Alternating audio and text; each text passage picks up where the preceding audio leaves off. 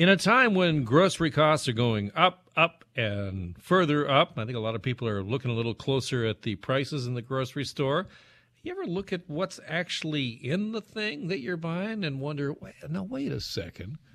Am I actually getting what I'm paying for here? Am I actually getting an organic avocado oil, or maybe is it something else? There's a new report out from the Canadian Food Inspection Agency released last week that offers for the first time a comprehensive look at the problem of food fraud in this country. My next guest is a professor at the University of Guelph that studies exactly this thing.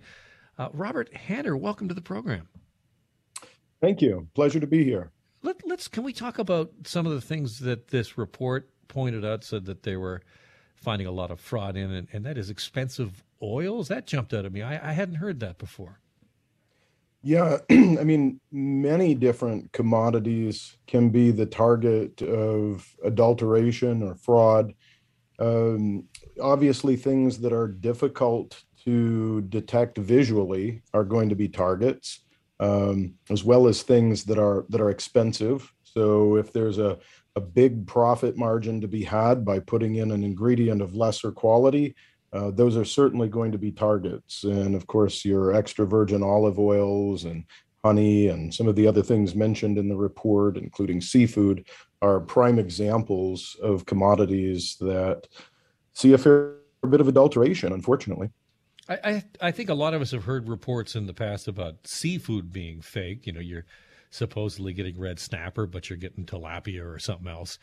Is that still the major problem in your eyes? Absolutely. We've been working in my lab to use DNA sequencing to identify fillets.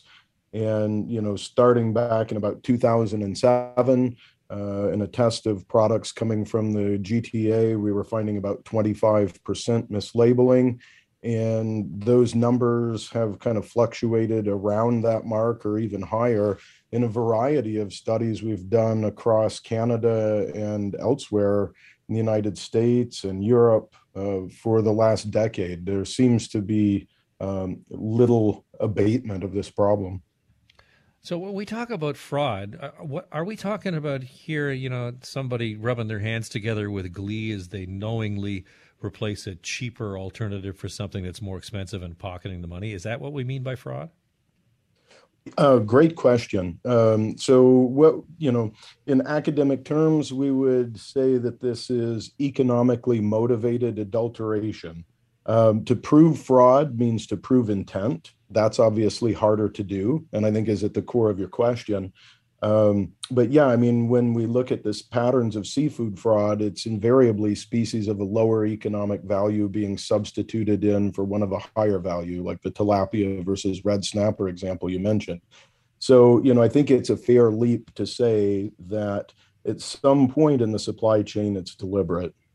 We've talked so much about supply chain. We've all become somewhat kind of armchair experts in supply chains over the last couple of years. With it clogged and the difficulty, are you just seeing that this is going to be a greater and greater problem going forward?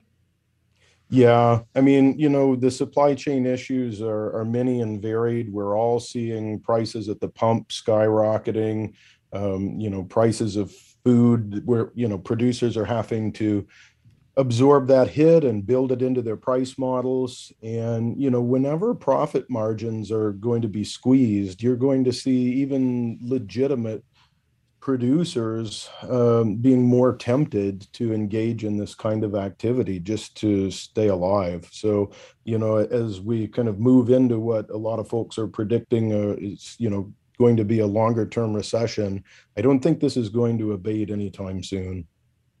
Robert, great to talk with you. Appreciate your time today. My pleasure. Thank you. That's Dr. Robert Hanner, who's a professor at the University of Guelph, talking about the issue of food fraud. What's in that expensive oil? Anyway, the extra virgin, triple cold pressed extra virgin olive oil. Step right up. I got something to sell you for sure.